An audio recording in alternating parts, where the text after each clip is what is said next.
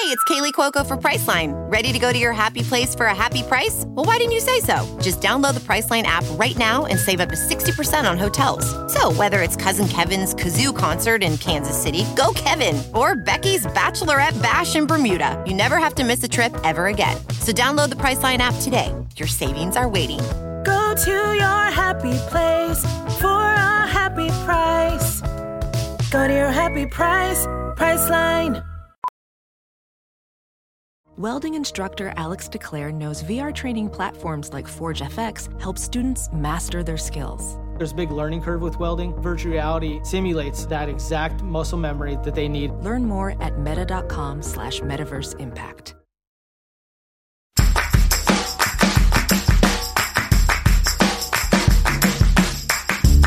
Hello, everybody, and welcome to Completely Arbitrary. Alex, try that again. It's season 2. Okay. Jeez. Should I zhuzh it up? What's up, everybody? Welcome to Completely Arbitrary, the show about trees and other such topics. Too much, Alex. Over the top. I'm not doing it a third time. All right, you're fine. My name is Alex Croson. I am but one of your hosts alongside Casey Clapp, the host also. And this is the show about trees and other related such things. I cut you off. I'm sorry. That's all right. I thought it was funny to do it, though. I think it's appropriate and fits our theme to have the first few seconds of our season 2 opener be a complete mess. Just like every other episode. And I'm not editing it out because that's just how we roll here. That sounds good. On one of the last season's episodes, that was an apostrophe S. Yes, got it. You said, I'm going to edit this out. Guess what you didn't do? Did I not edit it out? No, because I heard it. Was it something shameful and dark? No, it was funny. Okay. Like you are. What's up, everybody? Welcome back to Completely Arbitrary. Spring Collection 21. You know what we can start doing now? In like 10 years, we can say, well, back in 21. That's right. I'm really excited about that. Like, we haven't been able to do that for 100 years. Talk about the year 21 specifically? Well, I guess just once you get to the 20s, like, you can't say back in 19. Like, it just doesn't sound really near as good. For sure. It doesn't have that sort of same cadence to it. Exactly. You're like, well, in 25, I found my first dog. I don't know, something like that. You know that our first season also took place in 21? Yes, I did. But I didn't, you're right. Hey, have your fun. I'm not here to ruin the fun time. I wouldn't let you ruin a fun time. I don't think you could if you tried. Oh, just watch. You always steer into fun. I'm like a drunk driver, but instead of steering into traffic, I steer into fun. That's not a good example. I don't support drinking and driving. Well, neither even do if I. it is into fun, but that would be kind of fun. That was not me condoning drunk driving.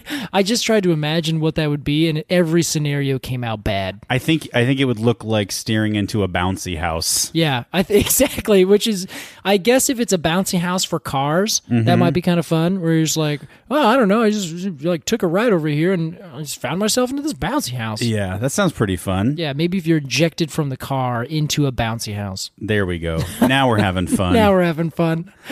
Casey, how you doing? You are back from a 2-week grueling bike trip. Yes, I called it a sojourn. I had to look it up to make sure I was using the term correctly. You sure are. Thank you. Well, how did it go? Welcome back. Welcome home. Thank you. It went great. I only fell into one cactus one time. Did you really? Yeah, I did. Jesus. Yeah. Let's see. So me and my good friend Thomas, we went down to the lower southwest into the Sedona, Arizona canyon area. Wow. As well as the Gila River, spelled with a G for those of you who don't know. Okay. And we did 2 bike packing trips. Are you familiar with bike packing, Alex? I have enough context clues to get me there. Excellent. Quite literally, you're doing that, bike packing. So you just jam all this gear onto your bike with these fancy little packs. They're not that fancy, but they're sort of fancy. And then you just cruise down a trail, and then you camp. So you're like, it's obviously just like backpacking. Sometimes you even have a backpack on, but you can go like 40 miles in a day or more because you're just cruising on bikes going on this back road trails through, national forest or BLM land, all that kind of stuff. It was great. We ended up doing 2 trips, 2 little ones, and then one backpacking trip in a canyon called Coyote Gulch in Colorado. No, Utah. See any coyotes? Oh my gosh. No, but we saw a little fox. I think it was called a kit fox. Cute. Yeah, and it was like running down the trail in front of us, so we kind of stopped, and then we were like, well, it probably just jumped off the trail. And then, lo and behold, it popped. It was just walking down the trail like a highway. And so I got this nice camera that has all this zoom on it. It's not that nice. Don't get me wrong. It just has zoom on it. Ooh, so, fancy. Very fancy. And then you're just like, yes, there it is. And then we took a picture. That's great. Casey, you know my affinity for squirrels. Yes. I have a similar affinity for foxes. Really? Love me a fox. I didn't know that. Yeah, Vivica A. Michael J. Always 2 X's. That's a good call. I think this one you would have liked as well. Cool. Yeah, it was great. And let's see. Yeah, it was. I fell into a cactus because it was what's called single track riding, where you're basically riding on the Arizona Trail, and it's a hiking trail that bikes are allowed on. And if you go. My friend Thomas was like, this is very unforgiving single track. And I wrote that down in a journal because I was like, that's a perfect term for it. You're on a slope and it's like maybe I don't want to say 45 degrees, but it's a super steep slope. If you fall to your left as you're going down the trail, which is downhill, you're on a bike. So you're kind of already catapulting yourself. So if you fall, then it's not just that you kind of fall just off trail. You fall like 20 feet down the hillside. What are you doing? Having a blast. It was great. What are you doing? But here's the other part. In Arizona, we were in the Tonto National Forest, I think. And so there's, I believe it's pronounced saguaro cactus everywhere. Those big tall ones that are like classical, like Mexican restaurant kind of things. Taco time for those of you in the Great Pacific Northwest. The waypost. Yeah, here exactly. In Portland? Yes, thank you. That's it. So these big gigantic cactus, they're terrifying because you see them, you're like, oh, those are adorable, and you get close and they're like 25 feet tall. They're like 18 inches in diameter, spikes from top to bottom, and if you fall, not only would you fall like downhill, but every single bush is covered in thorns and spikes and terrible things, and they do not want to have anything to do with you. Well, so it was Casey, very scary. That whole experience sounds like your definition of fun, and I'm glad you did it. Thank you. Speaking of small, precious animals, Yes. We have a tree to talk about today, as we do every episode. Oh, yes, we do. Such a seamless transition. Also a very pokey tree, as it were. Yes, it is quite pokey. There are two connections to make here: small, cute animals and pokiness, much like a cacti. This is perfect. We are talking today about Ook Ook, the monkey puzzle. What was that? That's what a monkey says. It does. Monkeys do say that. They say Ook Ook, They say ook ook. at least in video games. I can't speak for real monkeys. Yeah, that's fine. They can speak themselves, Alex, okay? You know what I like when a monkey, like, he does, like a monkey will go, Just get really excited. I feel like apes do that, or like chimpanzees, maybe. yeah, I do it Yeah, too. yeah. Well, you get excited, and then we throw you some acorns or something. Oh, Alex is chimping again. Alex is chimping. Someone just go open the door so we can run out, I run straight to the back fence. climb it, jump into a tree, and then come back down. Oh, Lord. All right, well, we're talking about the monkey puzzle We today. are the monkey puzzle. A much requested tree, I think mostly because we promised it in our season 1 trailer. Whoops. And then we never got around to it. As part of our season 2 world tour, we're starting where, Casey? South America? We are starting in the mountainous region of Chile. Chile. That's right. With the And monkey puzzle. A little bit of Argentina, too. Yes. And now Portland, but we're not going to talk about that aspect Not of it yet, but we will. Yes, the monkey puzzle tree, Araucaria araucana. Cute. Yes, it's named after the peoples that are down there, actually. And they, this is a great tree, Alex. You've seen it, right? Oh, have I seen it? Oh, gosh, I'm sorry. That was a silly question. I've seen several. I see these all over Portland, Casey. We're in the midst of a monkey puzzle boom. It's almost... I was going to come up with a different word, but I was like, actually, boom's a really good word. I'm going to stick with that. Thank you. I have seen, I think, recently, I feel like they've popped up, and maybe this is what you're noticing too. I think they've become fashionable again. They sure have. And that's half the thing that we're going to talk about today. Is this tree it's another living fossil kind of tree, but after a while, what defines a living fossil? 200 million years, 150 million years, they're all old. Well, we're going to get into that, but as we do every episode, let us start by imagining that you and I are, you know what? Let's say you and I are in an airplane. All right. Okay. Flying over Chile. And I'm taking a nap. I just spent 8 hours playing my Nintendo Switch. And you look out the window and you nudge me and you go, Alex, wake up. And you go, look. And I look out and you go, look at a herd of monkey puzzles. And you're gonna be like, wow. What are we seeing? Let's pretend also that we're up close. All right. So if you are in an airplane flying over the top, it's actually just going to look like a very spaced out conifer forest with these just little like green, almost like, I want to say pyramid, but it's not a pyramid because a pyramid is like, rectangular or something. It's more of like a flattened cone. Okay. But like a cone is in like the geometric shape, not a tree cone. I should be specific. Well, in this case, let's imagine that we're actually walking through the forest. Okay, that's so much easier. I've never flown over this. Well, this is what you would see. So first off, you're going to fly over these mountain regions and you're going to say, wow, that doesn't look like a tropical forest. That looks like a dark temperate forest in these high Andes mountains in South America. Okay. And what's cool about this is that a lot of people think, oh, South America, tropical. It has just as many different ecosystems and ecotypes as we have up in North America or anywhere else in the world. Okay. If you imagine it spans such a huge latitude, and you and I have talked about this now a couple times, where latitude is really where change happens, whereas you go further or closer to the equator, that's when things really become like, what is it? Is it temperate? Is it tropical? And there's like the Cancer of tropic and all that kind of stuff. Sure. And so for the Araucaria, the monkey puzzle Araucaria arcana, it grows in these high mountain regions that are very have a lot of wind and moisture that come off of the Pacific Ocean. So again, I don't know if it's quite exactly the orographic effect. It's just a taller mountain range. So as you get taller, everything gets cooler. As it gets cooler, you get more water. As you're way up high in the mountains, it becomes non-tropical anymore, even though it's down in an area where if you go to the lowlands, it would be tropical. Interesting. Yes. Okay, so these would grow on the leeward side? I think actually it would be, yes, the leeward side. Okay. Which is the side with the weather?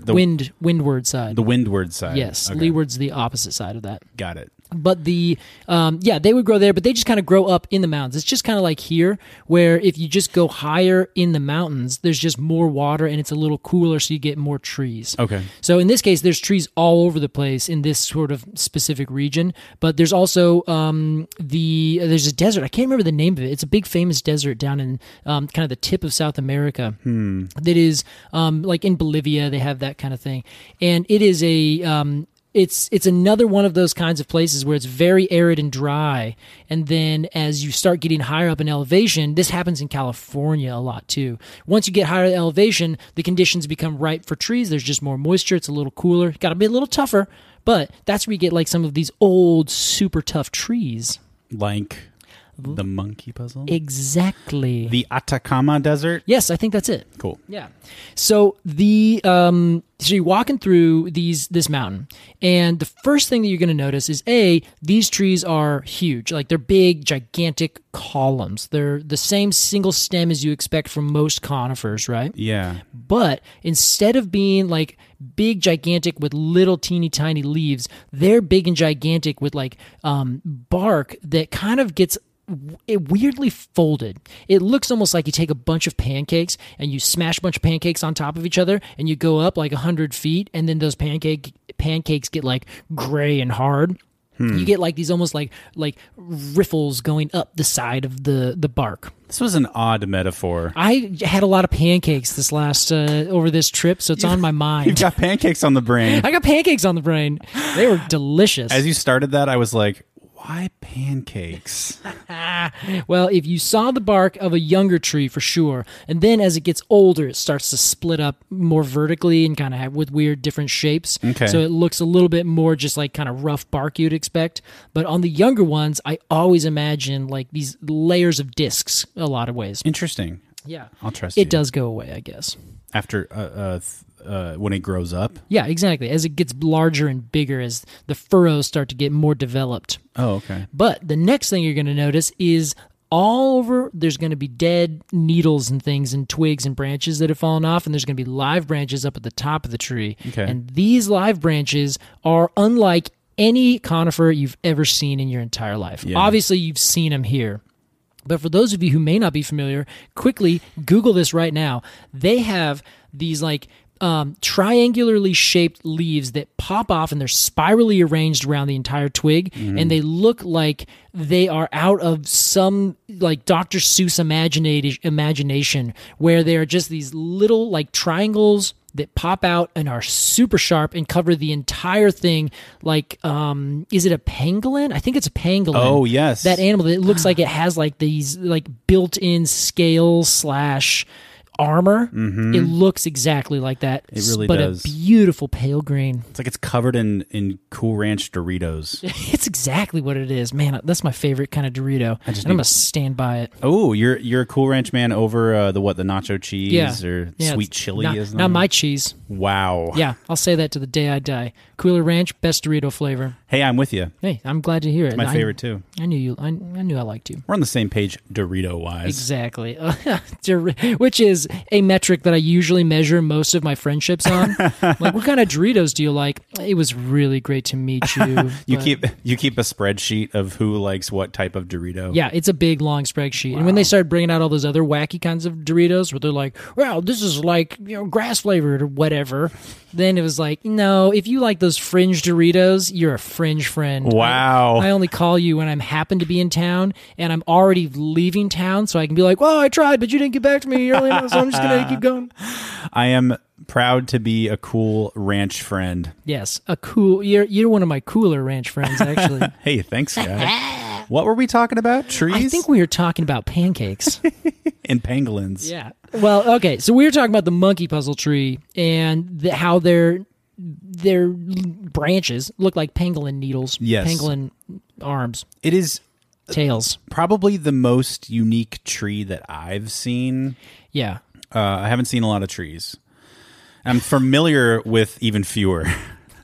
Listen, I don't look at trees. I strictly look at the ground. We had 12 episodes in our first season, so I'm familiar with 12 trees. There you go. That works. 13 after today. Well, this is number 13, and I think anyone who sees this tree, as soon as you see it, it sticks in your mind. Like, there's no way you could, like, even misidentify it. For sure. Unless you're in a different part of the world, like in the southern hemisphere, where there's a lot of different Araucaria species in that genus.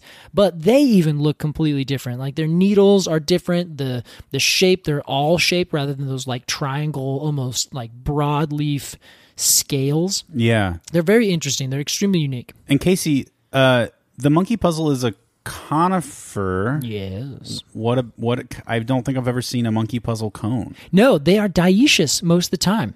So remind me what that means. So you have dioecious and monoecious, and that means that they have male flowers on one, or male cones on one plant, and female cones on the other plant. That's dioecious? Exactly. So two houses, dioecious, two house. Okay. Versus monoecious, which means you have both flowers on the same tree. But most of the time, they'd still be different. In this case, they're cones, not flowers. So you'd have, say, a true fir in the genus Abies. That'll be monoecious. Have male cones during a certain time of the year, and then the female cones develop over the next fall. They're also dehiscent. The big ones, the females, they fall apart. Dehiscent meaning that they don't stay together. That's right. Like a true fir. Exactly. Yes. Precisely. Okay. So they will fall true apart. Cedar. Is it cedar? Yes, true cedar and true fir. Okay. Look at you. You're just like, wait, it's like both of these, right? This is season 2, Alex. Yeah, season 2, Alex, man. Woke. I don't like the direction they took Alex this season. Oh, we'll revise it.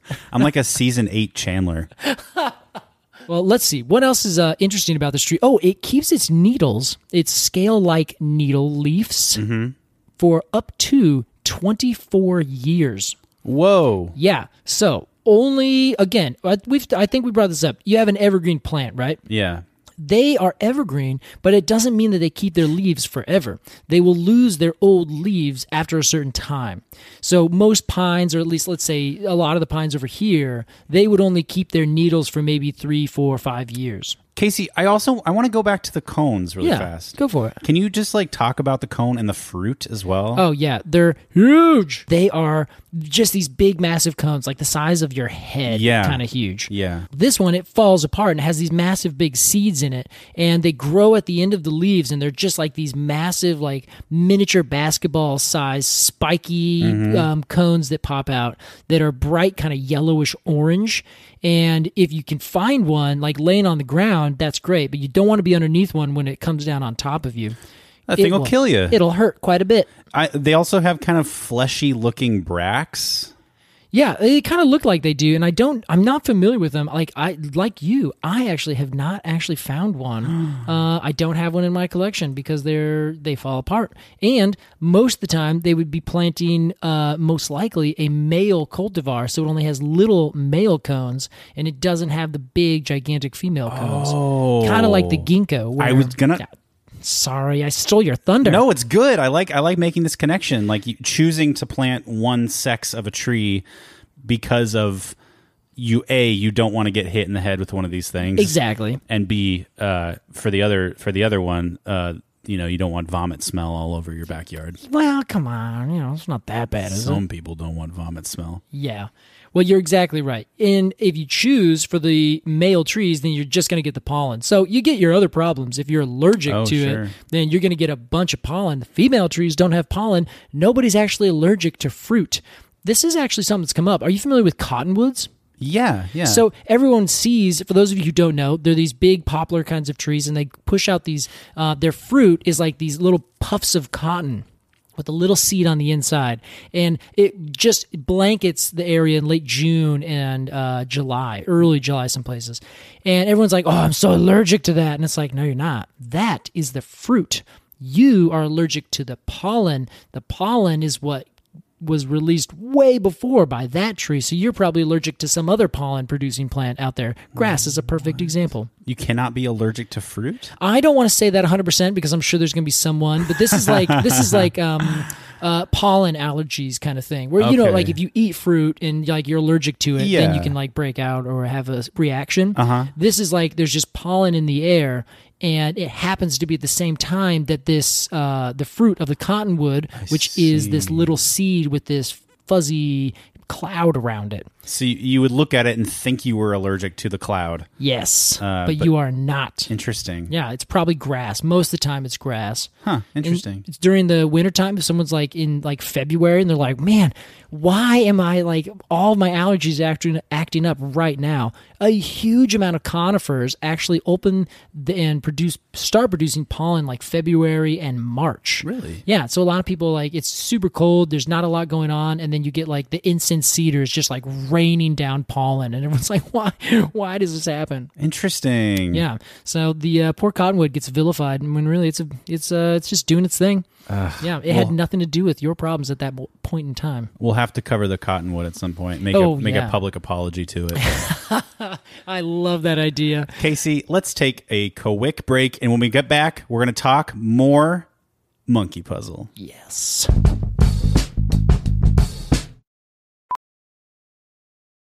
VR training platforms, like the one developed by Fundamental VR and Orbis International, are helping surgeons train over and over before operating on real patients. As you practice each skill, the muscle memory starts to develop. Learn more at meta.com/metaverseimpact. As you write your life story, you're far from finished. Are you looking to close the book on your job? Maybe turn a page in your career? Be continued at the Georgetown University School of Continuing Studies. Our professional master's degrees and certificates are designed to meet you where you are and take you where you want to go. At Georgetown SCS, the learning never stops, and neither do you. Write your next chapter. Be continued at scs.georgetown.edu/podcast. Welcome back to Completely Arbitrary. Today we are talking the monkey puzzle. Casey Clapp, take it away. Here is the exciting thing. It's not that exciting. I'm always excited about trees, obviously. But this tree, the monkey puzzle, it has such a storied history. Oh. And usually, I know we try to bring in some fascinating, interesting thing. I just want to talk about this tree and its wacky, interesting sort of history in 3 different ways. I would love that. Okay. The first way is an ecological history of Araucaria. I'll keep this succinct because I know when I talk too long about plate tectonics, every now and then I have to go get a lasso and pull you back into the room. I didn't bring my rope this time. Really quickly, you say ecological? Yes. Can you, 101 in one sentence, define ecology for me? Oh, sure. Ecology would be the study of the habitats where things live and their interactions. Got it. Cool. All right. I want someone to check that because I just thought and I was like, okay, I think this is it. Should we ask our friend Ms. Google? No, actually, I don't want to. No, Okay. I want to live with that. And then I want someone who is an ecologist to either say, yeah, or no, not quite. Write to a 10,000 word email about why you were wrong. Exactly. I would prefer that. Yeah, so basically that's what ecology is, how things grow, how they interact. I think it's it also comes from the same terms like environment and ecotype and these kinds of things. I see. But basically the idea would be in terms of an ecological history, it's more of a natural history. Like how did the tree come to grow and be where it is now? And where's all of its friends? Who did it grow up with? And where are they now? And how did they get there? Real quick, because I don't have time to give you all the information on it. However, are you familiar with, I think we were talking about the ginkgo quite a long time ago, and we were discussing, I used the term Gondwana. Yes. And I actually meant Pangea. Yes, but now I mean Gondwana. So Pangea was the big land mass. It was just all the land in the world was all mashed together on this one sort of space, like several million years ago. Then, over time, it split more or less into 2 distinct gigantic land masses. Okay. That distinct land mass those distinct land masses were Laurasia, which was the top, and then Gondwana, which was the bottom. Got it. Gondwana had Australia, Antarctica, Africa, South America. Okay. And this isn't perfect because they were so different back then, you can't really, some places didn't exist and literally came up from the earth. Then you had Laurasia, which was like Russia and Europe and some of North America. Okay. So again, very, very broad specifics here. But overall, as those 2 kind of split north and south, they started to develop only in those regions. So you started to get entire floras and faunas that would only be isolated in the south and only be isolated in the north. Okay. So for instance, pine trees are mostly only in the northern hemisphere. Sure. Junipers mostly in the northern hemisphere. Almost, not entirely, because there's always some amount of change, but a lot of different things in the pine family maintained in the north and developed in the northern hemisphere. But in the south, there were certain things like Nothophagus, which is called it's a kind of fake beech tree. And basically they called it the southern beech. And it was like, well, wait, it's really closely related, but at some point, years and millions of years ago, these 2 genealogies split and you had the southern beeches and what we just call the beaches. And there is the Araucaria, kind of did the same thing, where there was a little bit of Araucaria in the northern hemisphere at one point. That disappeared. Whatever happened, who knows? But then you had Araucaria that just stayed, like the southern beaches and a lot of different cypresses and a lot of other tropical plants. They just stayed in the southern hemisphere, developed down there, never bothered to come north again. Just like a bunch of things, junipers, they didn't just never decided to go down south. Most likely because the tropics existed. So as soon as you were really good at living in the southern or the northern edges of the southern and northern hemisphere where it's really cold most of the time, there's a lot of seasonality. As soon as you started trying to colonize north or south towards the equator, once you get to the equator, you're dealing with plants that can grow all year round, every single day. They never stop.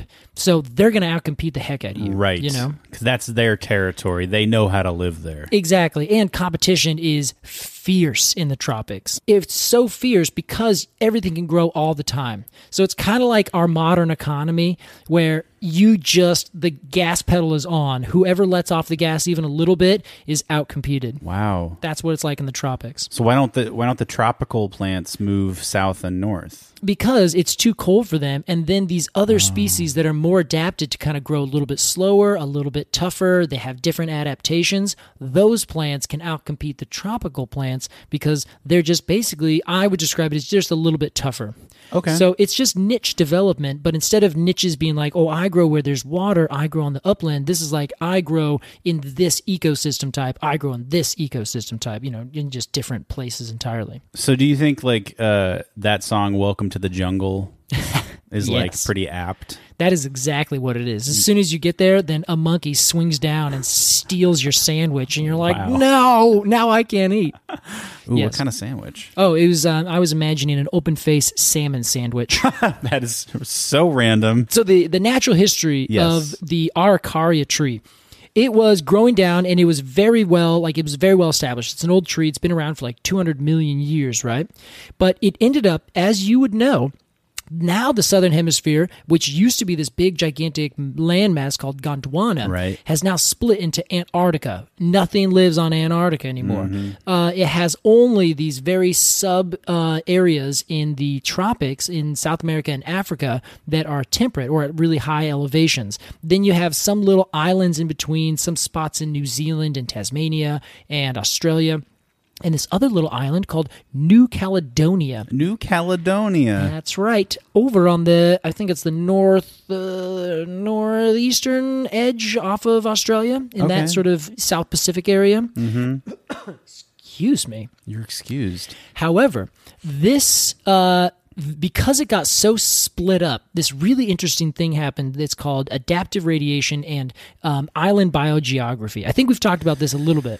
Maybe. It sounds familiar. Well, basically, the idea is that you have these islands of populations of plants, the Araucaria. Okay. At one point, there was just an Araucaria. There was maybe, a couple different species. Those got split up, and they got left in Shanghai on an island. Okay. In a literal and figurative sense. Imagine like an island being like... I'm at the top of a mountain that's 11,000 feet. The next closest 11,000-foot peak is 100 miles away. Mm-hmm. Those are two islands in terms of the ecosystem type. You know what I mean? Oh, because they're like elevation wise, they're yes, equal. Exactly. Okay. Yeah. So they're at the same elevation, the same latitude, more or less. They're not far away. But in order to get one, you have to go down to a completely different ecosystem type and then go back up. Okay. Similar to a literal island, where in order to get from this island, you have to go into this other ecosystem called the ocean and then come back up to the top.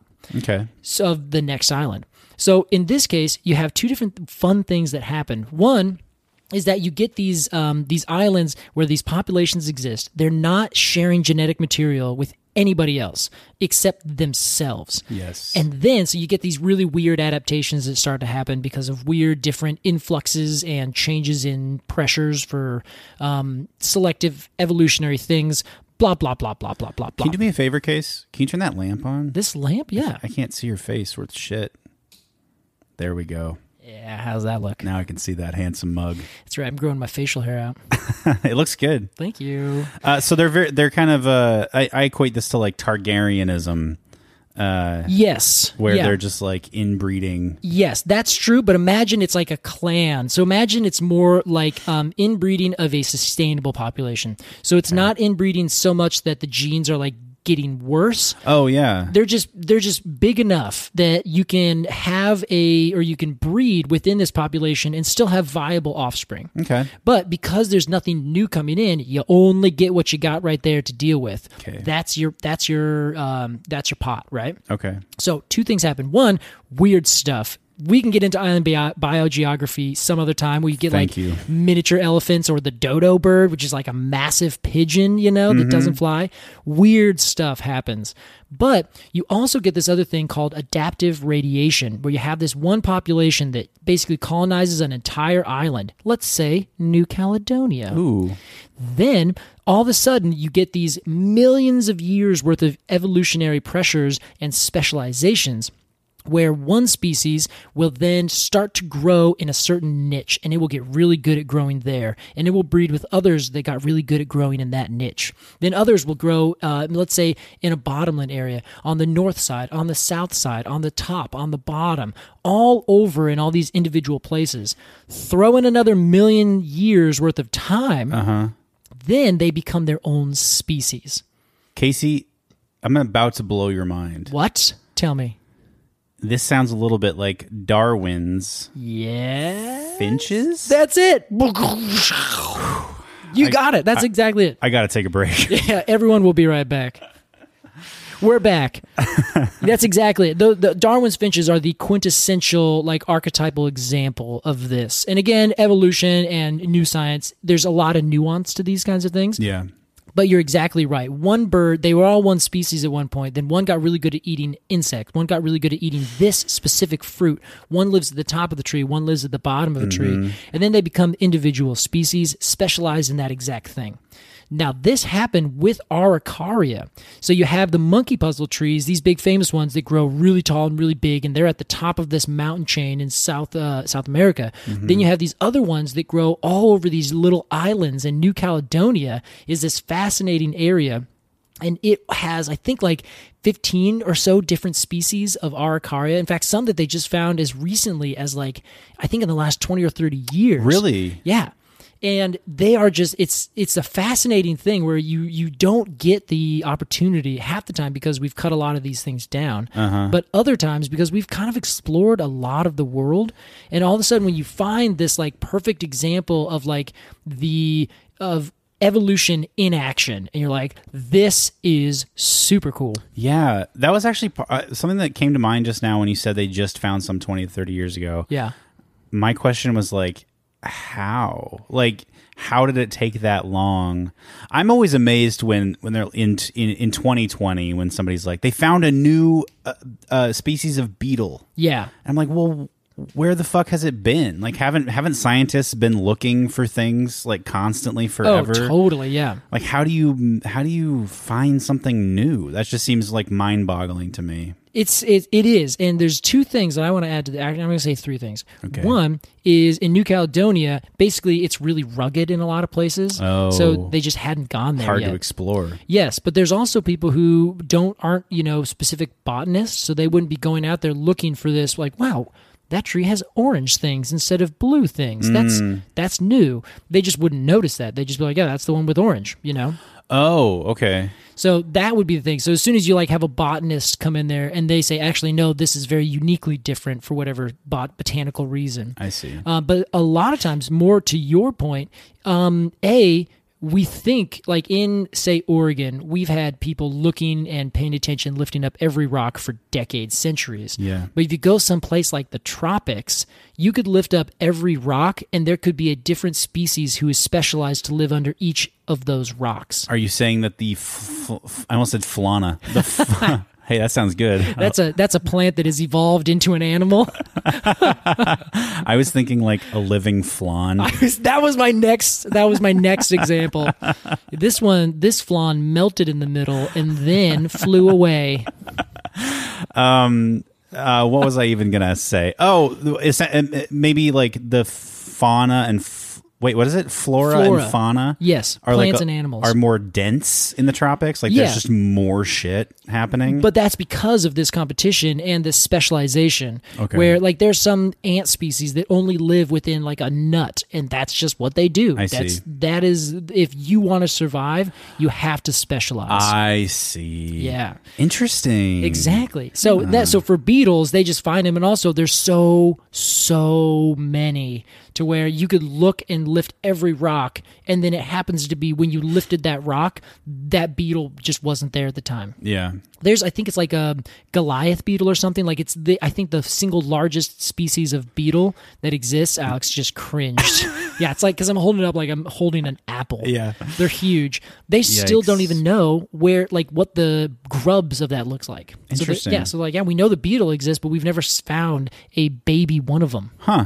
So it's completely wild. That's half the reason people like save the rainforest. It's because it's like walking into a store, finding one section and identifying a quarter of the things in that store and then burning the rest of the store down. Oh. The grocery store. I'm talking about like Walmart size of variety. Yeah. Interesting. Yeah.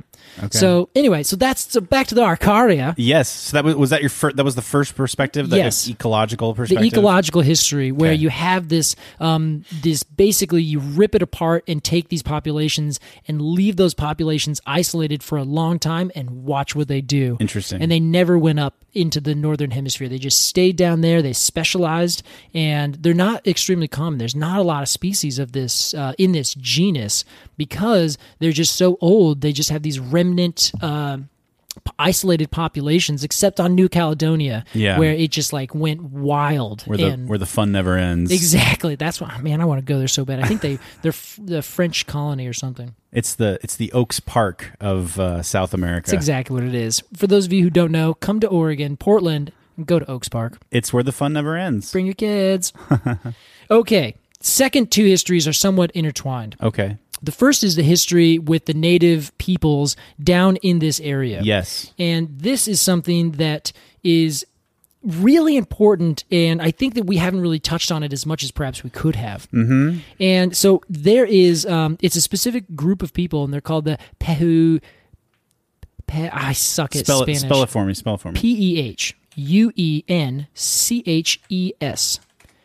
Pehuenches. Pehuenches. Pehuenche is what I would say. I think that's probably a lot better than I said it. Pehuenche. Well, these are the people, and they named themselves after the tree, and they call the tree the Pehuén. Yes, I just lost the name of it. But they're people. I'm going to stop trying to say words that I'm clearly unable to say. No, that was that was in the trailer for season 2, is that we're going to attempt every word we can't pronounce. Good. Okay, great. I'm glad that we covered our bases, man. Thank you. We saw this coming. My apologies right off the bat. But it's native to this area in these high mountains in the Andes. And of course, there's been native peoples who have lived there for tens of thousands of years. Oh, okay, at least 10,000 years around. Yeah. There weren't people there before that.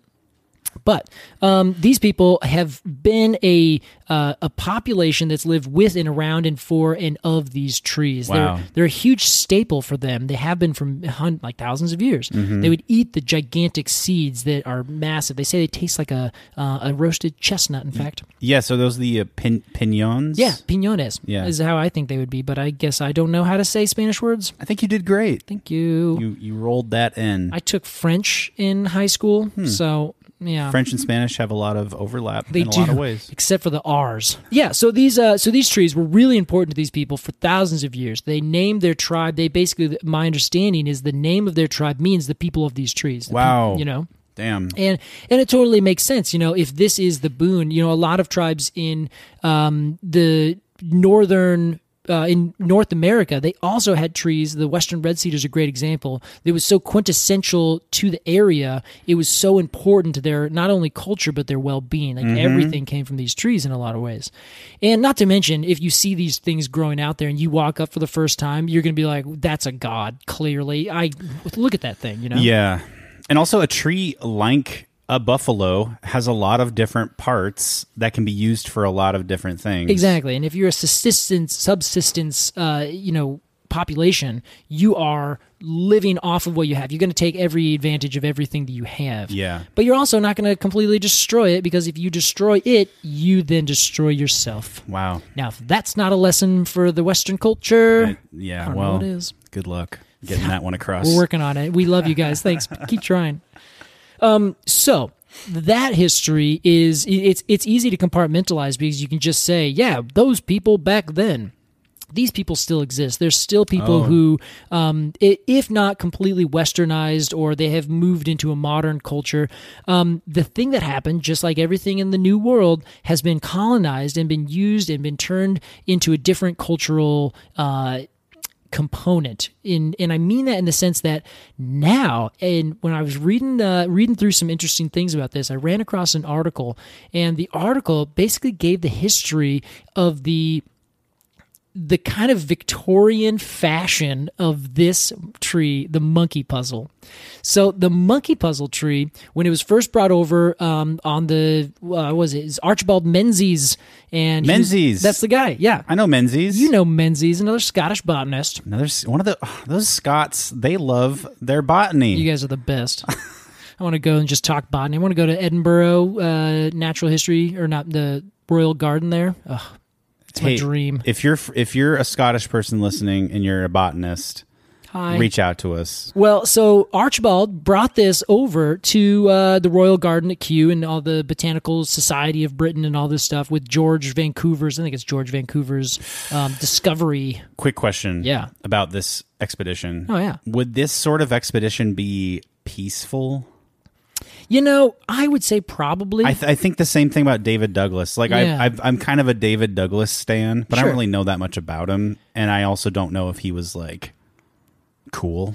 I think that it was. There's two different things. I think it was like, depending on what perspective you're on, for David Douglas and for Archibald Menzies, they were looking for two things. One, things that you could sell back in the nursery trade at home. Okay. And two, interesting things, because they were just like, they invented science as we know it today, and they're like, more, give us everything. Like, if you find a plant, bring it back. Because this was also, they literally were going past the edges of the known map. Yeah. So they're like, what's over there? They wouldn't maybe have a lot of reason to pillage and They wouldn't. Archibald Menzies. However, the people who funded all this other, like the ship itself, they certainly were looking for resources and looking for colonization and all that kind of stuff. So there's always going to be a little taint there. That's just the nature of our world that we live in, I guess. Sure.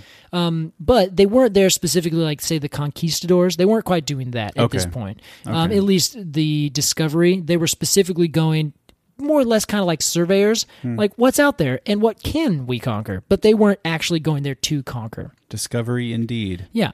So, you got two sides of the coin on that, It's, I think that's important to keep in mind. I don't want to like... It is, yeah. Yeah. Well, so in this case, he brought it back over to the Royal Botanic Society, and they started planting these seeds in London, and then they moved off Scotland, and they planted it all these little estates, and then during like the Victorian era in England, they were the fashion. The monkey puzzle? Everybody wanted a monkey puzzle tree. Interesting. They were like, this is such a wacky thing. Look at all these scales. Wow. Yeah. And then they would plant them all over the place, and they would plant them on these big estates, and they'd try to grow them to these grand things. And then other people, the article said there's a lot of people who were like, those trees are so stupid. You're just planting in your tiny little villa, and like giving people like shit because they were like had little tiny yards and they would plant this massive tree in it, which I'm all for. What else do you have a yard for? Yeah, those are your people. Those are my people. Yeah, but they but it became like this novelty, Alex, where it was almost like, look at this wacky new tree from this new world. Yeah, yeah. And I the dichotomy of that, I don't know. It bother isn't quite the term, but I was just like, man. You have one side of this where there's this thousands of years of history with this tree as a part of a people's culture, so much so that they name themselves of the tree, right? And then you have this colonizer thing. It's great that it's in fashion and that people are planting these new cool things, but a bit of me is just like, oh, you guys are just looking at it as a novelty. And it's kind of like, well, it's not a novelty to those people. I mean, that's that's textbook like appropriation, European maybe? appropriation. It is, yeah. of the time. It's very strange, but then at the same time, it's kind of what we're doing. We're just talking about all these cool trees around here. So you fast forward, and all of a sudden, now when we can look back and kind of like acknowledge these things and see them and kind of understand the full concept and the full story of these trees and like where they came from, kind of where they're at now. Now they're 100% protected. You cannot in Chile cut them down. They're the state or the national tree of Chile. Wow. And they are like strictly protected. We now plant them around and look at them and think, wow, like the 1905 exposition in Portland. They had this big, gigantic kind of World's Fair style thing, and the ambassador from Chile came and brought his country's trees over, and now that's why we have them planted here in Portland. I see. And have these big things. So if you can acknowledge these things, then see kind of past those cultural barriers, and then see that they're now also used to like break down cultural barriers and like bring these gifts of these really cool trees across. And then they kind of died out of fashion, in Victorian England, and now they're popping back in fashion here in Portland and across the West. So I don't know. It's an interesting thing. It's sad on at one point, but then at the same time, I don't know. Like we were saying earlier, there's two sides to these coins in terms of looking at history, and if you're able to kind of like see them in context and understand them and not appreciate the trees only as these like, fun foreign novelties, but also as these like, revered ancient, like, 200 million years in the making kinds of trees. Yeah. You're just kind of like, that's a cool tree. Yeah, well, I mean, I think you've just described how I basically looked at trees always before starting this podcast, Casey. Interesting, Alex. I did not know this. I mean, strictly aesthetically. I gotcha, yeah. And then you learn a little something about it, and then you learn a little something about the thing you learned about, like its cultural context, or its historical context, or its ecological context, or perhaps the radiation something... Adaptive radiation. Yeah. And you go, you're like, oh, there's that tree, and then it brings up all these thoughts and feelings, and yeah, it's interesting. Well, that's perfect, and I just have to say that it makes me happy to hear you say that because I think trees are so I'm endlessly fascinated by them. Yeah. As not a scientist per se, because I don't really think of myself as a scientist per se, but it is I don't know. I'm so curious about all these histories and all their interactions with everything. We haven't even talked about the animals that interacted with them. That's another story. Oh, man. Well, speaking of animals, Casey, how did the monkey puzzle get its name? Oh, man. Great question. This was another Victorian England thing where some guy at like a dinner party was messing around with it, and he like touched it, and he's like, oh, that hurts. That would even be a puzzle for a monkey. Oh, Lord. Charles, sit down. You've had enough to drink. Give me the port. Yeah, so that was he said it would be a puzzle for a monkey, and there was no English common name for it, so they called it a monkey puzzle. So as in, if a monkey tried to climb that tree, he wouldn't know how because it's so odd. Exactly. Yeah, monkeys are already good at climbing trees. See, now I don't like the name monkey puzzle. I know. Now I just kind of want to call it by its the indigenous name for it. Oh, there you go. What was that? I think it was Pehuén. Pehuén? I think so, yeah. Well, yeah, Pehuén. Pehuén? Yeah, Pehuén. Pehuén. Not Pehuén. Oh, sorry, French. Pehuén. Pehuén. Yeah. Hey, I like that. There you go. I have to give so much credit to a lot of places, actually, Australia and New Zealand. They have done that a lot. They said, no, why are we naming these trees like all these like European names? Yes. Which you have to say the European names are indigenous in and of themselves. Pine comes from the Latin pinus, which is what they would just call that tree when they were Romans. Sure. So it has that, but that's only Europe, Yeah. It's not necessarily everywhere else. And so a lot of places are going back. Like we changed the name of Mount McKinley back to Denali because we're like, why are we naming it after this president? He never even is in Alaska. Yeah. Yet everyone in the world who's ever lived by this has called it Denali. Well, Casey, I didn't know I was passionate about this until just now, but I say we do this whenever we can. Well, we'll try. especially when we're traipsing around the world. On a world tour. Completely Arbitrary Season 2, World Tour. Yeah. Casey, I also think that this is a splendid time to give our review of the Pehuén. I think that's great. The funny thing is, we do have an arbitrarily rating podcast. So all these high-minded things we say, we're just like, and now we're going to look at it extremely objectifying. Well, that's sort of, we're winking at it, you know. It's the fun of it. We know what we're doing. Remember that guy who emailed us and it was like, I love your show, but get rid of the rating system. It's demeaning and it's pointless. Like, it's the entire show. Like, that's the reason we're doing this, man. God bless him. Casey, as our resident expert, we will begin with you. Hey, you know what? Let's do a little, in case somebody's listening for the first time, season 2, let's recap what we're doing here. Everyone, welcome. Welcome to Completely Arbitrary. In this show, we choose a tree, and then at the very end of our discussion on it, we ascribe it. Ascribe? Let's go with it. Emboss on it. A rating from 0 to 10 golden cones of honor. And for season 2, we're spelling honor Honour. Oh, a Canadian honor. Uh-huh. Okay. Or British, or I'm sure Australian, maybe? Probably. Casey Clapp is our resident expert. We will begin with you. All right, Alex, welcome. Here's what we're going to talk about. Just turned into Jim Carrey. Yeah, I did just a little bit. All right, so the monkey puzzle. I love it. I do have to say, I also... What? Pehuén. Oh, Pehuén. Yes, sorry. Pehuén. I love that the tree is a novelty. That is half the reason I like it. Except when I think of a novelty, I don't think of it quite in the same way. Maybe certain people do. That's fine. I see it as a specimen tree.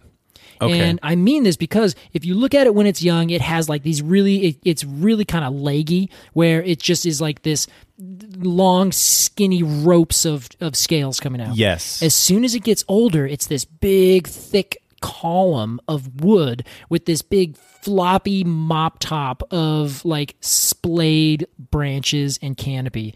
And I just think that top part is so cool. Mainly, it just looks old, you know? Yeah. It looks like an ancient tree. It looks like an ancient tree. So you have this ancient tree and you have this like specimen planting right in this little tiny villa. You have no room for anything else in your front yard. And you just have this massive big tree.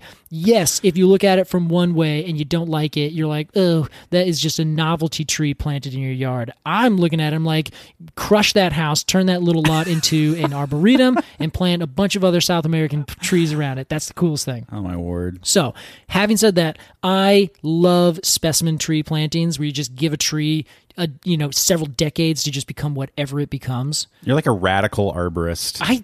Yes, that is easy. But I do have to say there are some things that I don't like about this tree.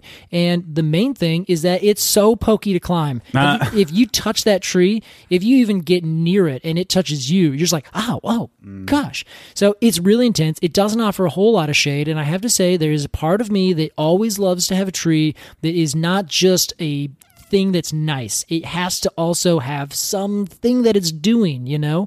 If it's a specimen tree, it is being its specimen. I get it. You're in an arboretum. That's what it's for. Okay. However, there are also good reasons if you're in a big city to plant a big tree that's going to grow out and it's going to shade and it's going to have all these different things, you know? Or plant like 16 different trees that all have these weird things that all kind of come together and you get like some flowers over here, some green over here, some great fall color over there, big tree over here, shades here. You know, I think it should have a little bit of utilitarianness to it. Love that. Yeah. So, all that to say, I'm going to have to give this, I think, something like an 8.3. 8.3 golden cones of honor. What do you think? I think that's great. All right. I'm fair. I like that. For the Pehuén. Pehuén. Casey. Oh. Yes? I was going to introduce you and be like, what do you think? Oh, yeah. As our resident expert on everything else. It's true. I am an expert. I have a master's in everything except for dendrology. Exactly. And that's how we came together. Yeah. I said, there's a hole missing in my heart. And I immediately threw a cone in it. The monkey puzzle, the Pehuén, I think is a pretty groovy tree. All right. I like how unique it looks. Mm-hmm. I love an ancient tree. You also know this about me. That is true. I love a living fossil. I think it's cool that the araucarias are like on their own island doing their own thing. It's kind of like an exclusive club. It's pretty cool. Or like a dynasty. I think I've mentioned this to you at one point, that it reminds me of like the Tenenbaums from Royal Tenenbaums. Yes. It's like they're this like dynastic, like overachieving family that every member of is like stunningly successful and cool. Yes, I think it is, especially in their orbit. Yes. I like the monkey puzzle a lot. I like seeing them in Portland. You see a lot of them in Portland. More and more. You see I'm seeing monkey puzzles, not only ones that are like established and like a big specimen tree in a yard, but also just the other day I saw a baby one in like a big planter. That's adorable, isn't it? It was so cute. Did you rub its little cheeks together? I did. I was asked to leave the premises. And then I had to go bandage my fingers because I cut them. Yeah. You know, I like what you said about it being, it's kind of lanky when it's a little kid. Yeah. And it reminds me of like, you know, like a puppy kind of like their legs start to grow. Oh, yeah. And they're sort of like lanky and rubbery. That kind of reminds me of monkey puzzles. Yeah. All right. Yeah. That makes sense. Pehuén, excuse me. I'm going to give the Pehuén a solid 8.0. 8.0 on the money. 8.0 perfect cones of honor. I think that sounds about right. Yeah. Cool. What a good tree. Nice job, Monkey Puzzle. Casey, let's play our very first game of our new season of our show. What game is it? We're going to play a new game here. Okay. It was recommended this idea was recommended to us by a listener. I believe her name is Trisha. Okay. Thank you, Trisha. Thank you. By the way, if you really want to engage with this show, just send us game ideas because we have like 3 and we'll definitely use it. You'll see Alex's eyes just light up. Yes, those are my favorite emails. I get so excited. Casey, this game is called Guess Who Tree Edition. Shoot. Okay. I'm going to re-familiarize you with the idea of the childhood board game Guess Who. Okay. In Guess Who, each of us has a board with a bunch of different little faces, and you choose one face. I think you maybe draw a card. Yeah. And you're trying to guess your opponent's face. Yes. So you might say, okay. And you ask questions, yes or no questions. You might say, does your character wear glasses? And your opponent says, no, they do not wear glasses. So you put all of your guys down who are wearing glasses. Gotcha. And whoever you're left with at the end of your questions, it's going to be that person. Okay. Okay. Perfect. If you don't know what I'm talking about, YouTube it. I want to see like the competitive YouTube Guess Who. Oh, where they like they ask and then they like hit a little clock like in chess. Yeah, exactly. You have to guess in 30 seconds. That's great. Yeah. So I am going to pick a tree. I am going to then whisper it into the microphone. Casey, you will take your headphones off so that you cannot hear the tree in question. I'm going to go in the other room. Okay. Okay. And then you will ask 10 yes or no questions. Okay. To correctly identify the mystery tree. Casey, please go away. Goodbye. The tree in question is the Norway spruce. Casey, come back! Casey, you've returned to the couch. I have. I'm ready. All right. Guess who? Okay. You brought this up to me one time, and I mentally prepared myself for this. Oh. So I'm ready, and I have a technique. Oh, wow. I'll explain it to you afterwards if I get it right. If I get it wrong, I won't explain it because then clearly I suck at my technique. All right, you have 10 questions. First question, go ahead. First question, is it a conifer?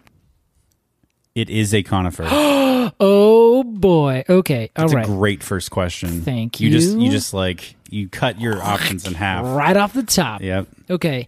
Are the cones pendulous? Meaning do they hang down? Great question, Casey. And I'm going to look on the internet. I know. I'm going to start asking you very technical questions and just watch you look like a deer in the headlight. Pendulous, like a pendulum. Yes. The cones are pendulous. Okay. Does That was 2, right? That was your second question. Okay. Do the needles, do the leaves, are the needles, oh gosh, are the leaves needle-like? The leaves are needle-like. Oh gosh. Okay, so it hangs down, it does this, it goes like, okay. Is it native to the Pacific Northwest? Are there broadleaf conifers? Yeah, the monkey puzzle. Oh. Well, there you go. Is it native to where now? The Pacific Northwest. I'm sorry, the Great Pacific Northwest. Oh. It is not. Oh, okay, that's 4. All right. Are the leaves... You really seem prepared. Like I said, technique. I'll explain in a second. Does it grow into a tall tree?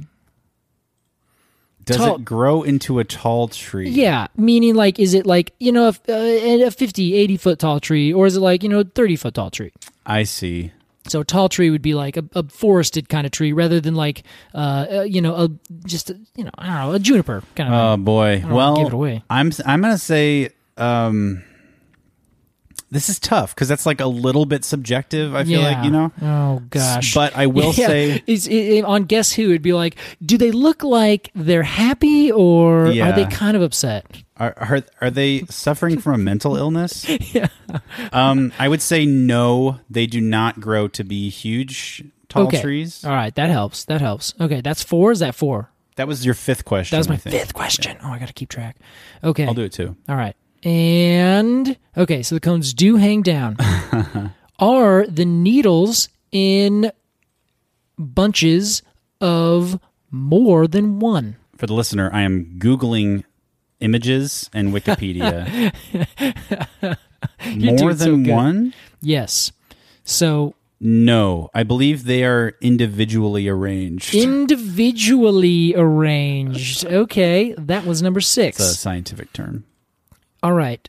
So the next question I have is, are the needles very sharp or are they not sharp?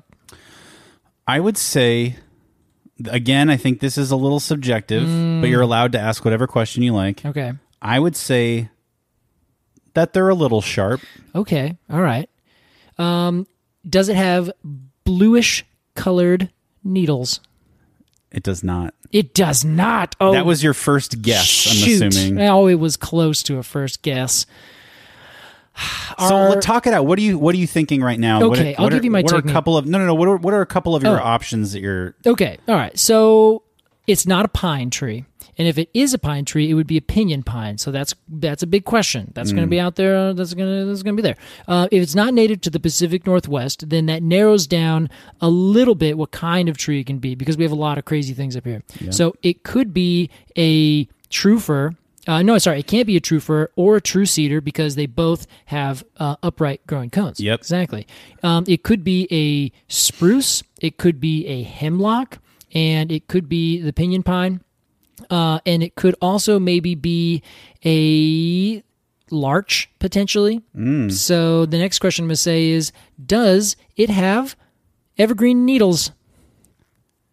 It does. All right, that's 9. I have one more question before I have to guess. So now you know it's not a larch. Now I know it's not a larch either. Yeah. So these are the things that I'd be thinking of right off the top of my head. I guess I should also wonder, I didn't ask if it's native to North America. And that could throw everything into a huge thing. Is this a Ketalaria? You don't even know what that is. I hope it's not that. Do you want to ask if it's native to North America? Yes. It is not. Oh, man. All right, it's a Norway spruce. Casey, you have won. Guess who? Tree edition. You are joking me. It is a Norway spruce. Alex, you're lying. You're just making me feel good. With its pendulous cones and its somewhat sharp needles individually arranged. Casey, you nailed it. I'm stunned. That was a guess. Casey's jaw unhinged from dropping. You guys, I hope that you were all in as much suspense as I was.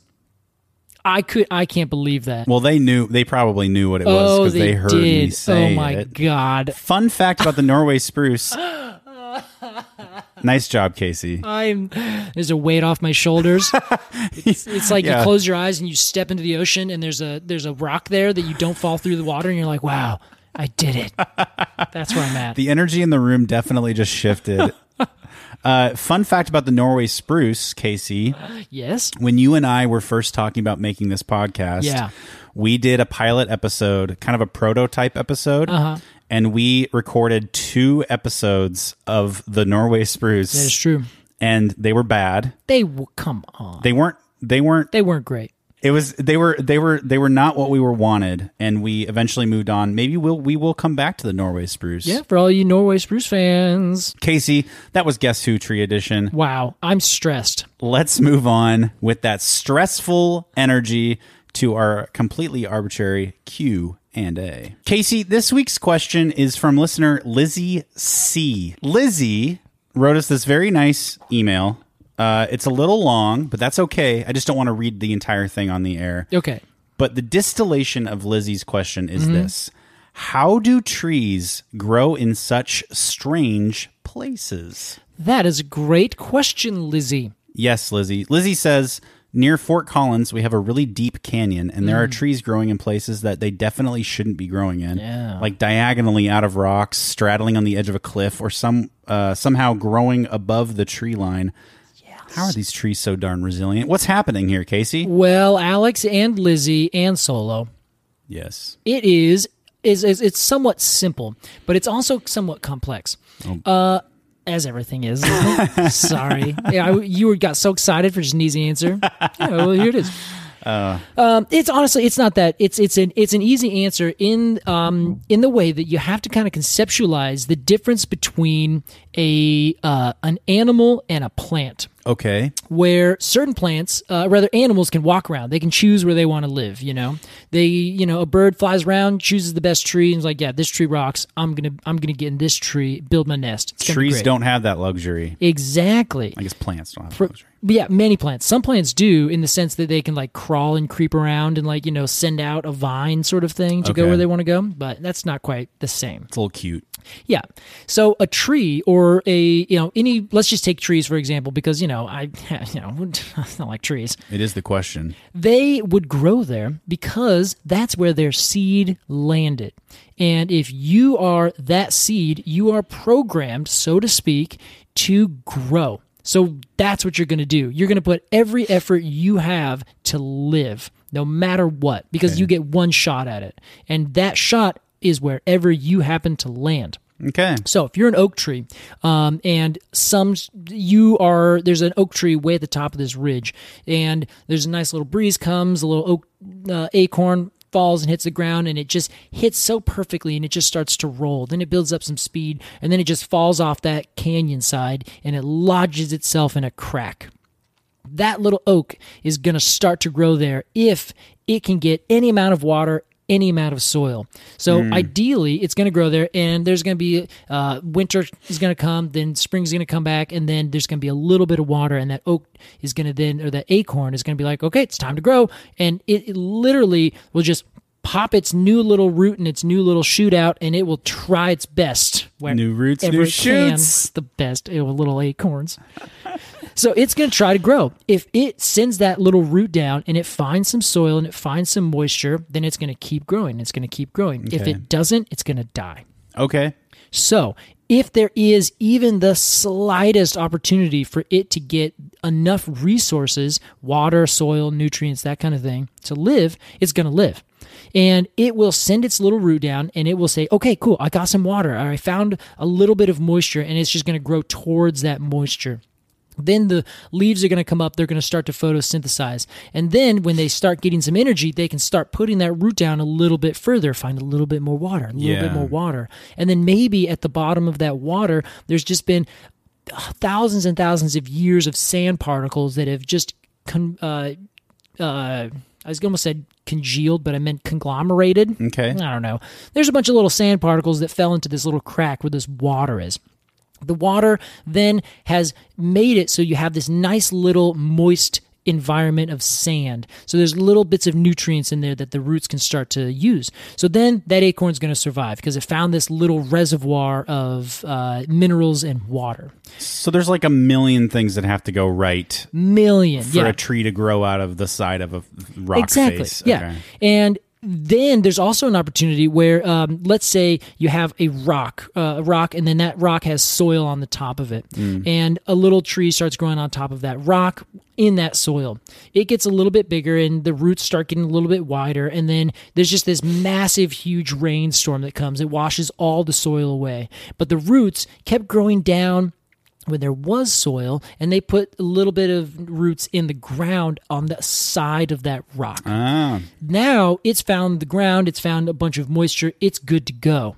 And it's now going to keep growing. And then when you look at it, you're like, how is this tree just growing on the top of this rock? Yeah. And it's like, well, when it started to grow, there was soil there. Or when it was so teeny, teeny, tiny, it didn't need that much soil at all. And then it started growing, and it sends some roots down into these little cracks, and it finds what it needs to sustain itself. Oh, so when you see a tree growing in a crazy place, it's like, that's what it looks like now, but it might not have been such a crazy place to grow 100 years ago. Yeah, exactly. When the tree was just 1.5 inch tall, then it doesn't need a whole bunch of stuff to survive. It just needs that little bit of soil. And then all of a sudden now the tree's 2 feet in diameter on top of this boulder, and you're like, how did that even exist? And it's like, well, it existed 1 year at a time for 100 years. Man, that's a nice sentiment too. There you go. So that's what would happen with a tree growing on a canyon wall, or if a seed just kind of blows in off the breeze, lands in a place. It's going to try. I've seen this with there's some maple species, the sycamore maple over here, and it's a non-native species, but it just throws out hundreds of seeds all over the place. Yeah, and you almost see them pop all at once in the early spring, and then most of them will die.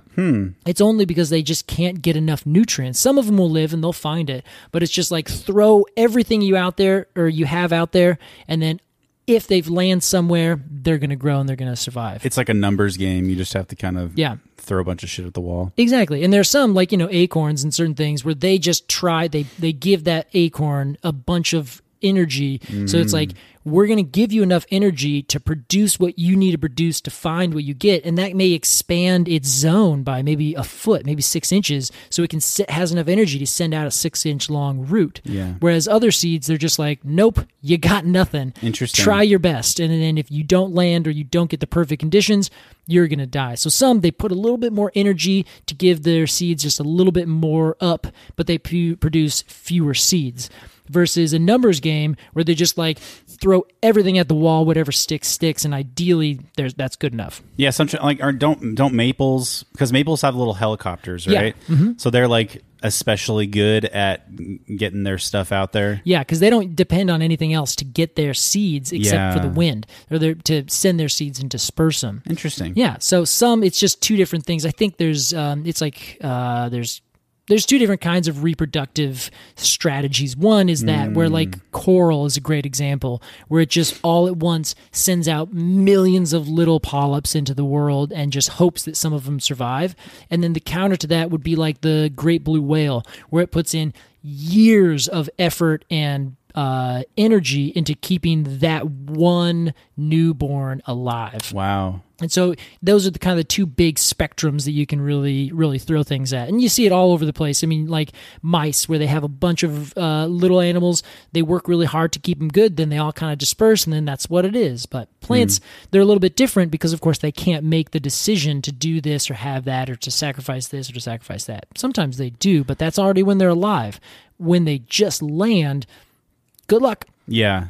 Interesting. Great question, Lizzie. Very good question, yeah. And a great answer, Casey. Oh, shucks, Alec. You're just buttering me up. Like a biscuit. Oh, we're going to do another Southern Tree.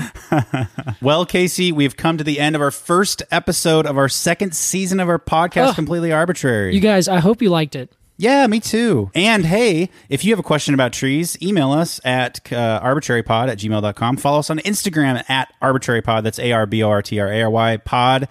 Or if you want to support the show even more than listening to it, which we also really appreciate, you can go to our Patreon, patreon.com/arbitrarypod, where you can become a tree hugger, part of the Arboretum for 2 bonus episodes a month. some fun things happening there. Some fungal things happening there.